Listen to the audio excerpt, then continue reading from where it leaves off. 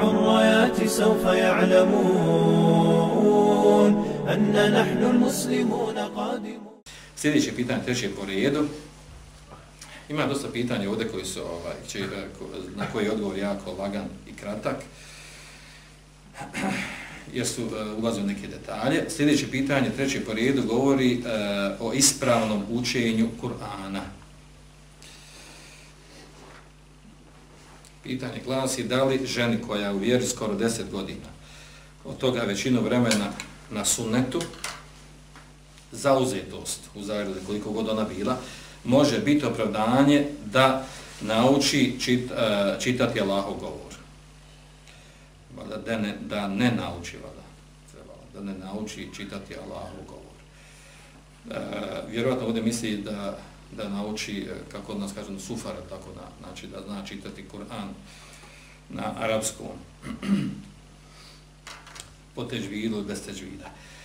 To je pitanje, to je tekst pitanja. Znači, da li je ženi koja je 10 godina u vjeri, još je na sunnetu, većinu tog vremena, može biti opravdanje što nije naučila svo to vrijeme čitati Allahovu govor, odnosno Allahovu knjigu Kur'an, čitati, znači, izvorno na arapskom jeziku.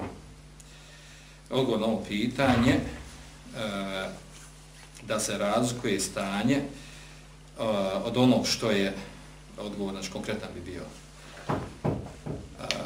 Što se tiče, znači, toga što treba naučiti od Allahovog govora iz Korana, zavisi stanja da li ono što je vezano za namaz ili ono što je mimo namaza. Ako je riječ uopćeno da se nauči čitati Allahov govor, da se čita, znači, na arapskom jeziku ili kod nas tilavet, učenje Kur'ana, nakon što se prođe sufara. Znači, mimo namaza, opći propis je da je to mustehab. Naučiti, znači, Kur'an čitati na arapskom jeziku, onako kako je objavljeno, sa teđvidom ili bez teđvida, osnovni propis je da je to mustehab.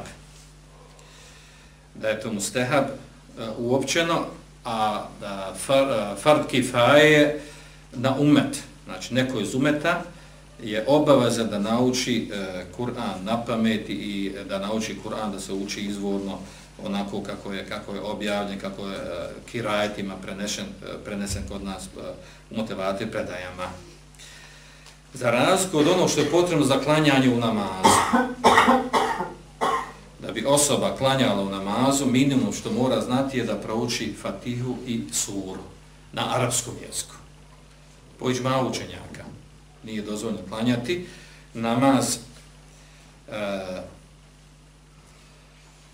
učeći Fatihu ili suru u prijevodu za onu osobu koja je u mogućnosti da nauči Fatihu i suru, pa makar i po transkripciji.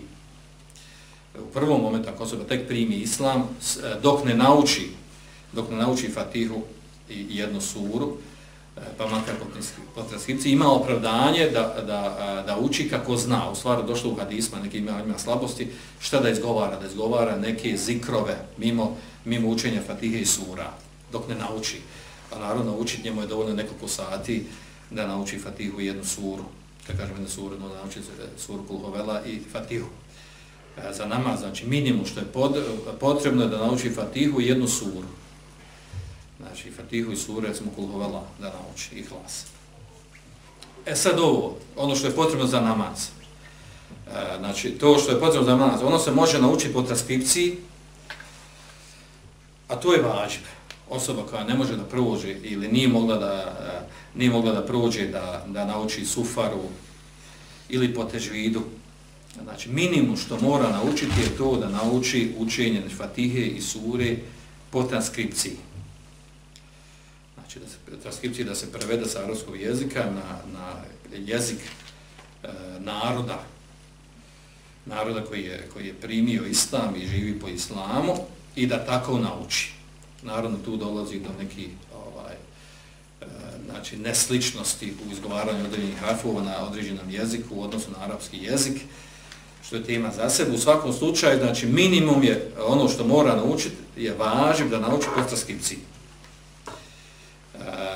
A ono ostalo, znači da nauči na arapskom jeziku, sa teđvidom ili bez teđvida, to je opet na stepenu mustehaba. I na tome su islamski pravnici sa 4 mezheba. Znači da je učenje Kur'ana po teđvidu mustehab. Bez teđvida da se ispravno izgovara je vađib za onom koji je znači mogućnost da nauči na arapski jezik na sufare. A dovoljno je za namaz i pod transkripciji da se nauči. Kao što kod nas imamo znači, velik broj muslimana koji su naučili Fatihu ili nekoliko sura pod transkripciji. Nisam drugačijeg načina i tako su naučili i tako ostalo na tome i tako živi kao muslimani. Neki se potrude da nauči sufar, prođu sufare da uči u Kur'anu. Znači, globalan, znači konkretan odgovor bi bio na ovo da žena, znači, koja je naučila znači, Fatihu i suru minimum po transkripciji, koji je dovoljno za namaz, ona koja je to naučila, ona je ispunila ono što je vađib. A nema sumnje da je bolje za nju da nauči znači, Kur'an, sufaru da prođe, da nauči po teđvidu ili bez teđvida, koliko može da nauči, da je to bolje, da je vrijednije, ali to na stepenu istih baba, to je mustehab, to je po većini učenjaka.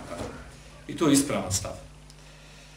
Znači, minimum je da treba naučiti znači, ono što je čini namaz ispravnim, a to je Fatiha i jedna sura. A opet kažemo i sura, kad bi ne bi suru naučila, jer učiti sure mimo Fatihe su na stepenu suneta. Učiti sure u namazu je sunet. A Fatihu po većinu učenjaka je vađib.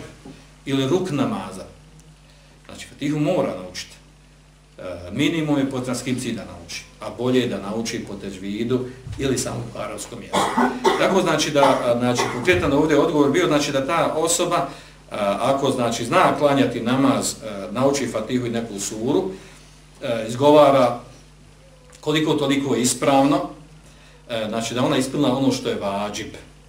A naravno nema sumnje da je bolje da nauči, da prođe sufar, da uči u Kur'anu, da se trudi godinama, da se trudi da ide na halke i na ono ko poučava Kur'anu, da uči Kur'an napamet, što više sura nauči, da svaki dan ima takozvani vird, da svaki dan ima vrijeme, period u kojem se druži sa Kur'anom, uči Kur'an nekoliko stranica, ponavlja određene sure koje je prije naučila i tako dalje, odnosno usavršava svoj kirajet. Nema sumnje da je to potrebno i da bi to trebalo biti sastavni dio jedne muslimanke ili muslimana. Ovdje govorimo, znači, mi govorimo ovdje pitanje kad upada u grijeh. A to da je potrebno i da to treba i da je to preče od čitanja nekih drugih stvari, sporednih, gledanja emisija, serija, naučni, nenaučni, u kojima ima harama, nema harama, praćenje Facebooka, interneta i tako dalje, da sve to treba staviti na stranu i dati prednost učenju Kur'ana, da se prođe sufara, naravno učenje Kur'ana po teđvidu i da se to usavrši na najbolji mogući način. To bi trebao, znači, iman i vjera svakog muslimanke da ih tjera, da ih navodi na to.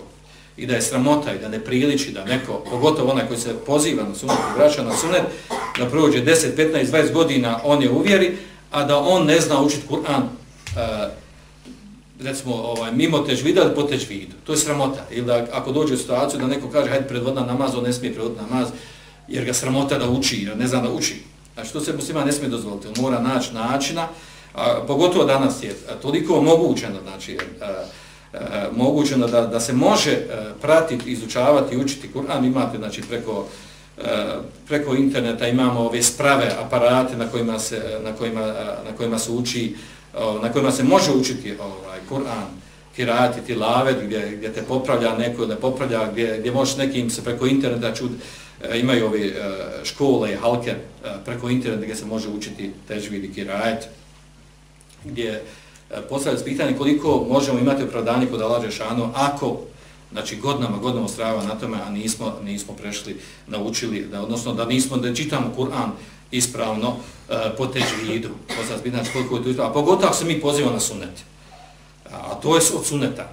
Znači, to je na stepenu suneta, mustehab, ako se poziva na sunet, znači, a pogotovo to je Allahov govor, to nije bilo čiji govor, da dođemo u situaciju da godinama živimo i da se pozivamo na Kur'an, na sunnet, na šerijat, na islamsku državu, na primjenu šerijata i ovo i ono, sva ta priča, a na kraju kad mi kaže da pročitam jednu stranicu Kur'ana, on na prvom redu zapne, ne znam da prouči i jako je tanak po tom pitanju i sramote da prouči i sramote da ga stani, da ga neko, da neko traži od njega da predvodi namaz. Takva osoba, znači, treba da se stidi, da sebe kaže ona na sunnetu, znači ona nije na sunnetu, nego ona na nekom sun sunnetu, nešto dalje od sunneta, jako daleko od sunneta, pored sunneta, iza sunneta, nešto. نرفع الرايات سوف يعلمون أن نحن المسلمون قادمون